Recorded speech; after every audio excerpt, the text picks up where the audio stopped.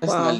Personally, I think that before even charging, you should actually know what value you bring to your clients. Like, what is the end goal? Like, now maybe this video production thing, are these clients using it to maybe land an investor that could bring in millions? So why not charge higher? Because I remember one time I did branding for a startup company, and I charged the guy just kind of low because it was my first client actually.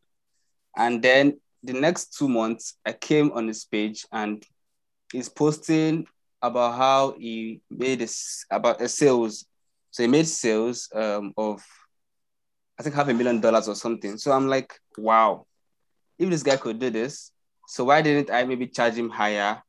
You get. Well, you can't think of it in that way because this is Nigeria. We don't pay for the future now. Okay, so if you're abroad and you have a client and you have a job, some clients would you can if you are not in Nigeria, some clients will be like, oh, we can't afford to pay you because this is a big job, so we'll give you part of the profit. Or if it pans out, we'll give you a percent. If it doesn't pan out, I'm sure you've heard of some people who invested their expertise or skill set in a company without charging them appropriate fee and then Yeah. pay cuts later on.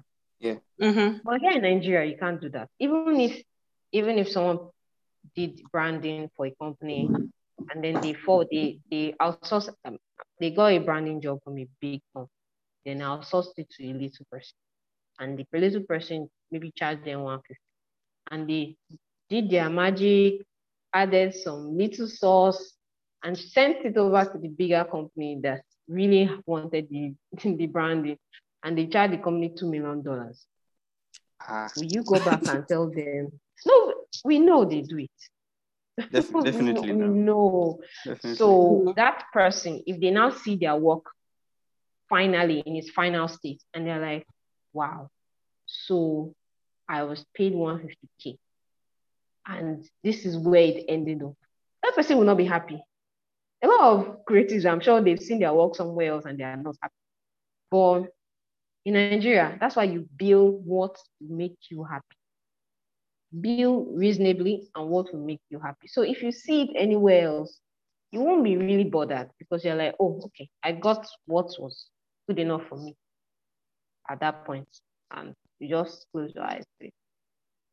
Because of course, some companies subcontract jobs out and you can't tell them they can't subcontract jobs out. So if you ask for what is reasonable to you and what makes sense to you and they pay you, it's all good. Because really, if they didn't give you that job, it's not like that large conglomerate or multinational would have come to you directly. They don't know you. They don't know you. They don't know you. Even if you're on Instagram, they don't know you. And that company subcontracted it to you. So guess what makes you happy? And then just let it go. But if they now bargained and they paid you peanuts, then it would hurt. It would really hurt. So bill what you want to be paid. If the client's not willing, just say no. If you can afford to say no, that's another thing. In Nigeria, not a lot of people can afford to say no. If you can afford to say no, say no. Okay. A quick question. Profiling your clients, does it help with your billing them? Now, the reason why I asked this is we find out that some major companies in the country, they prefer giving their contracts. I don't know why, but sometimes they look at the cost. They don't want something cheap or subsidized. They want the premium. So the price actually is what probably keeps them interested. I don't know how that works, but sometimes you find that, they actually give, aside from some wanting to cut back on cost and everything, but we find out that sometimes the person with the best presentation, the higher price and everything gets the job done. But probably somebody who has a price that is not so bad, but has better capacity to deliver better products, doesn't get the job. I kind of profiling the bidders. So does profiling your client help with? It's a mix. It's a mix. So in some cases, the client knows what they're asking for. They know the brief, they know the scope, and they've done a similar job. Yeah. Come with what you are presenting is good. But if you come with something cheaper, they'll be suspicious. Like, does this person really know what we are asking? What? Mm-hmm. Yeah, sorry to cut you So short, but okay, yeah. yeah, Sorry. because I know one of my colleagues' friend, he actually lost a job because the client said his price is too low, and the client left. Yes, because the client is like, do you know what you are bidding for? Because they have experience. In that situation, the client has had experience doing that job before, and they know what it should cost.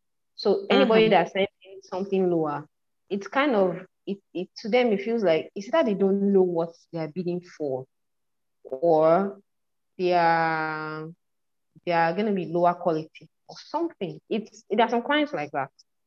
So when another thing might be if if they send you a brief and you know someone inside, ask. And even in Mm. another thing is even if a company sends you a brief, you don't just create a brief. Yeah. You ask for even if it's a briefing meeting, even if it's 10 minutes, ask them, yes, you send me the brief. What can you just go over the brief? Is there anything in it that I should be aware of or to take cognizance of? And then what's your budget like? They won't give you an exact price. Some people might not even give you a budget. They just tell you, oh, just give us what you think is reasonable.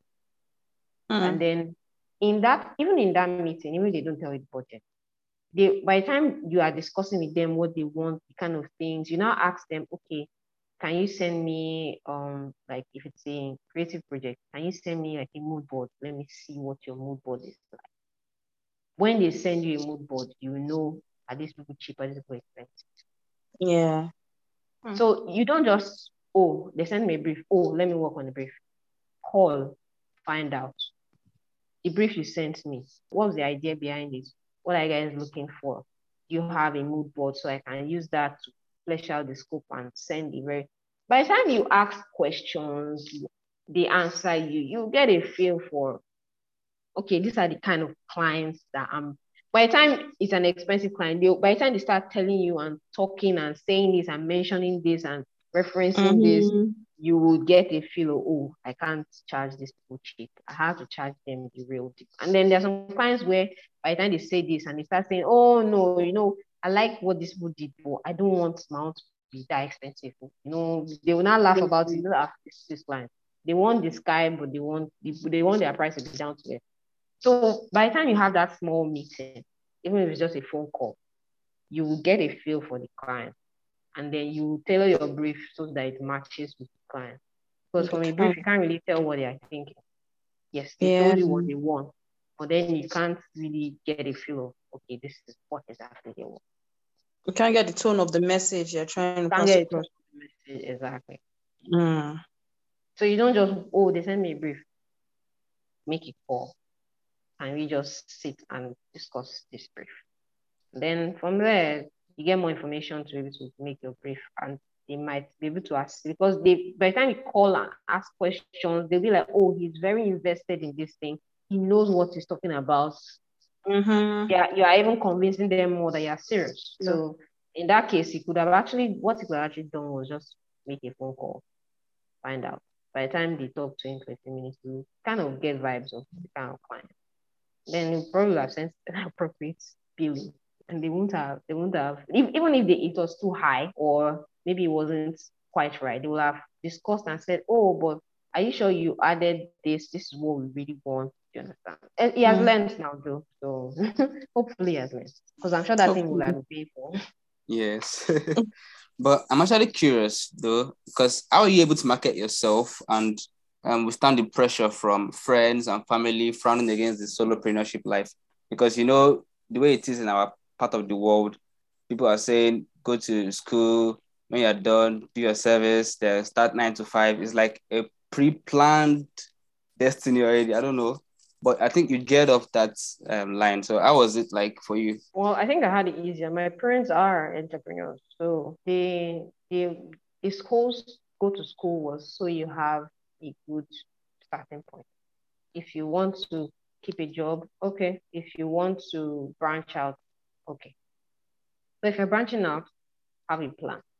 Don't just jump off. Oh, I want to work for myself, and then you start. No plan. A plan and capital, No right? plan and capital. Yeah. So I think I had a business and my parents are entrepreneurs. So they already understood, okay, if you want to set out by yourself, what's your plan? Where are you getting capital from? How are you start? Not like they asked, but by the time they ask you a few things once or twice, you kind of get the vibe that, oh, okay, it's not like they're frowning upon you, but you need to know where you are going, because if you are not working for someone, you need money and you need a constant flow of money. Yeah. So in that, I transitioned from a full-time job to, I didn't just start. So I transitioned when my photography was basically more than my salary. So that's when I transitioned. Been an interesting episode, been an interesting conversation. Wow, I actually picked a lot from this conversation and I intend to use it in my own personal encounters. Thank you so much, Tolu. No problem. Thank you for inviting me. Thank you for having the time, taking the time out. Thank you for sparing time for us, because we know you're busy. Yes. Yeah, we have to reschedule like twice. Oh, yeah. Oh, wow. It's been amazing. And I really hope our listeners take a few notes and, actually put this to use, because starting up a solopreneurship business in Nigeria, an entrepreneurship business in Nigeria as a young person, it's quite challenging. I can say that it's quite challenging. People just want to dive into it, especially our Gen Z people. They don't want to, as the struggle of 9 to 5. They don't want to, they want the soft life, make your own money, dictate how you spend it. It's not gonna be. Yeah, so I really think our listeners listen to this and take some notes. And also, key thing, don't be too quick to spend your capital on Dorime. Why? No, wait. Let's just hang that in the corner. Why would you begin Dorime when you are just starting out? Why? You Dorime yourself into peer pressure that would end up making you hungry. That's not. You need to be wise if you're going to be an entrepreneur. Exactly. Have you not seen in clubs where maybe some guy bought some wine, maybe like $1 million, and then they're doing the remake for him, and this other guy on the other seat is vexing that this small wine. Then he says, "Bring me 3 bottles." And then those guys that were going there, do not come and meet the other person. Like competition in the club, man. Well, see, that's the thing about being an entrepreneur. It's not fun at the beginning. It's not fun. You just have to. If you are gonna be swayed by peer pressure, just stick to your 9 to 5. Don't do that. Know that at the end of the month, swayed something, because if your friends doing 9 to 5 or doing other jobs are spending money, and you are just having 2 clients and you spend the money without doing the job, who are they going to meet? Your friends or you? You can't be doing Dorime as an entrepreneur if you have not established yourself. Exactly. If you are doing that, just have a 9 to 5 as a backup plan, because you get Dorime yourself out of entrepreneurship. I also think that they should also have like a financial planner. I don't know. I think there's some apps for that stuff, because sometimes you'll be like, okay, it's not. Yes, planners. If you don't have self-discipline, planners will not help you. That's what I'm saying about the Dorime thing. Oh. Even if you are saving in piggy vest and block the money, and one friend comes like, you still gotta withdraw it with the penalty. You go and withdraw with that penalty and to go and do Dorime. So what's the point of the app? Yeah, if you don't have that self-discipline to not spend the money when you see it, you can't be an entrepreneur. Because after you've made your money, you see some people now like 3-5 years, they're spending money, and then don't see them after 3 years. What's going on? If they remade themselves out of entrepreneurship, they run the business out, they made some huge losses and they couldn't replace the equipment or something funny, and then They're now asking for a 9 to 5 job, and you're like, okay, so who were you doing Dorime for? They've forgotten about it. Every weekend. If you spend your money, they've forgotten about you. After like 1 month, they don't do that. Yeah, but I think So my point was that, with financial planners, it tends to make you see the bigger picture. So let's take it like this. So maybe I'm working 9 to 5, and then definitely maybe I don't have time to cook at home. So I come to work, I buy food like maybe 1,002 every day. I mean, for the whole day.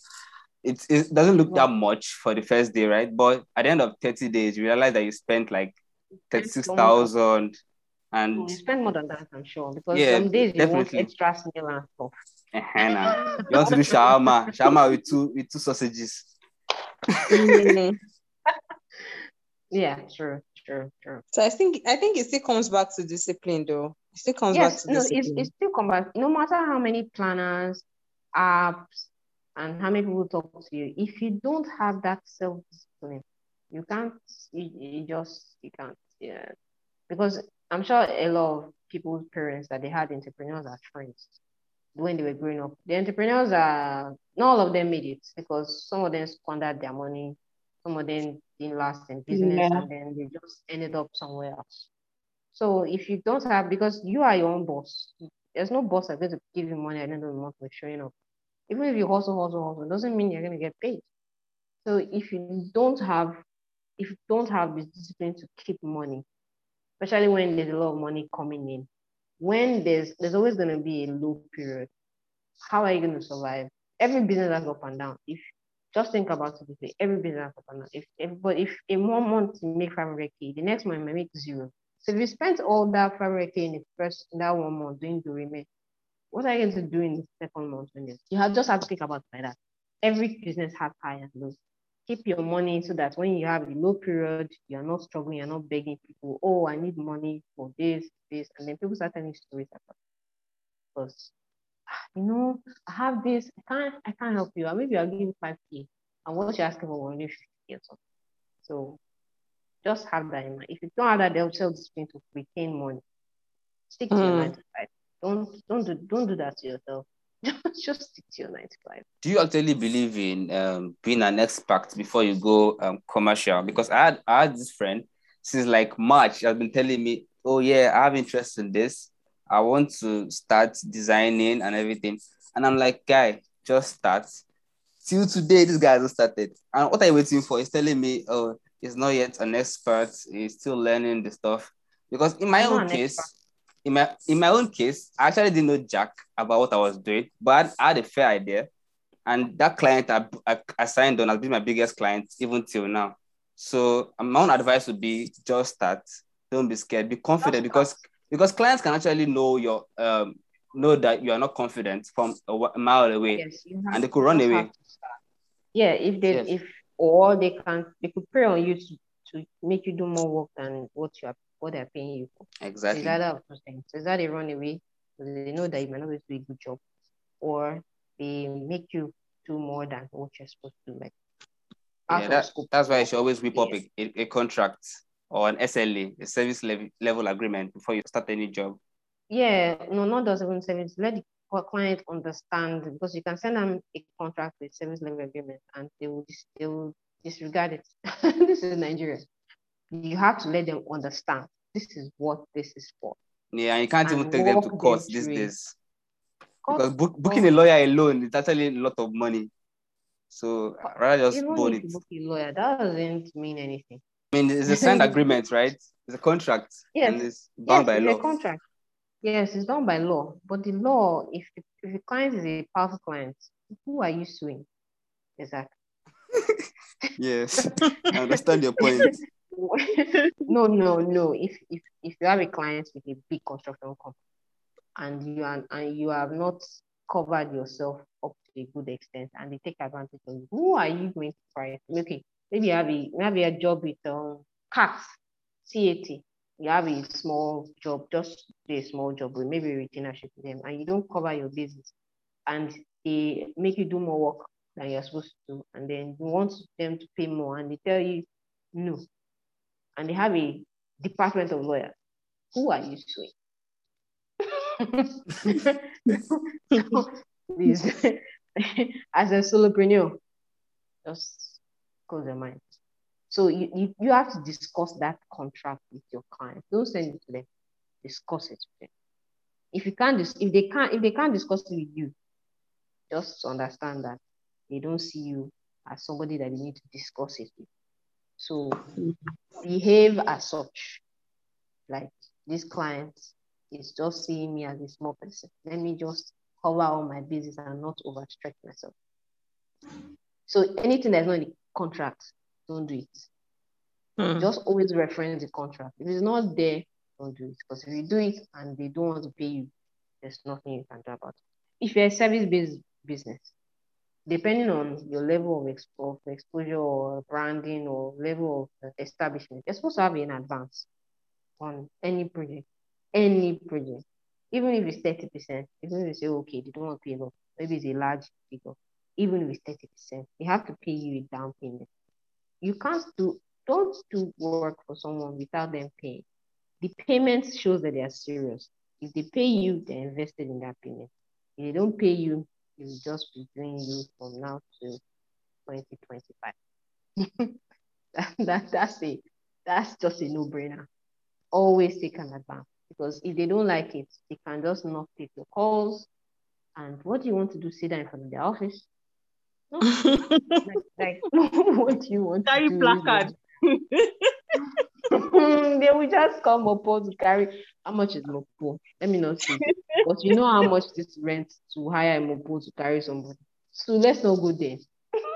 Black Maria. They want that one for free. Let's not go there. Yeah, but speaking of contracts, have you ever been in a situation whereby maybe there's this dream job you've actually been like thinking about since then? This client comes with this job, and then you overpromise a delivery, and you actually see that, okay, I can't do this. Like, what do you do in this kind of situation? I've not been in that situation before. Let me not even say I've not been, because anytime anybody comes with work and is not something I'm good at, I find someone that is good at it and work with that person. Yeah, that's a good idea. That's a reasonable thing to do. If they've come with it's a dream job, and maybe some aspects of the job I can do, and then some aspects I don't have capacity for, I partner up with someone. This solopreneurship doesn't mean you're always solo. You can always build a team depending on the kind of, yes. So if you have a large project that covers maybe different projects, different aspects, you build a team of people, maybe you know they are good at this and they complain at this. And then you just be the go-to between them and the client. And then you have to learn how to manage your team. And you and the team would do the work, and then you send it, and they pay you and you pay everybody else. Yeah. So it's not, because I'm a solopreneur doesn't mean you always work alone. You should have a team or know people that can do certain jobs. When a big job comes and it's a dream job, you partner with them and you send, of course, you ask them, oh, the client wants to do this. How much should it cost? They send the cost to you, you add your profits, you send it to the client. So by the time you send the entire bill and you get paid, your partner, your collaborator gets paid, everybody's happy, and you've done the job. So collaboration is the thing. Yeah. I asked a question earlier about how were you able to market yourself, especially starting out? Marketing. Okay, so I don't think I'm very good at that, to be honest. It's good. One. Let me start there. Then two, I started working with some architects who were already established. So working with them, connected with other people. That's another thing of the whole referral thing. You do a good job and you have a rapport with clients, it's easy for them to refer you. So even if you're not well known, the referral is always like an extra leg up. If someone refers, you need someone to do a job done, and someone refers, oh, person has done it for me.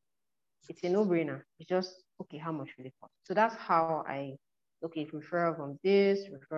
Oh, you did this for this person. I saw it. And you do this for me. That's basically how I built it. Referrals. And then other people see, even if not directly, other people see it. And then, of course, posting your work online. That's very essential. Posting your work online, having a website, having a portfolio. Because some people will be like, oh, okay, I've seen this work. Does this person have, they will now Google, because everybody uses Google. Okay, this person did this project, they get the person's, maybe something photograph, get me. And then they check on Instagram. Oh, is the person on Instagram? Or the person have a website?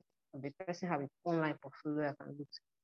And then from there, the person, oh, I saw you did this. Because there's some clients who don't, it's not a direct referral. Maybe they know that person or they know that project or they know somebody that works on that project. Okay, you did this for this project. I want to come and do it on my project. So that's like an indirect referral. So that's how I built up network. I think we should even do a part 2 sometime, maybe next season or something. Yeah, maybe. We should go more in depth into the episodes because there are like a lot of things to talk about and let people know. Yeah, I'm open to that. You're right. Whenever you're ready. All right. Thank you so much. Thank you, Tolu. It's been an awesome conversation. And I hope we do this again, probably next season, invite you to give us in-depth insight into various aspects of what you do. Thank you so, so much. But guys, kindly let us know in the comments if you want us to fast track the release of the next episode on this topic. Bye. Bye.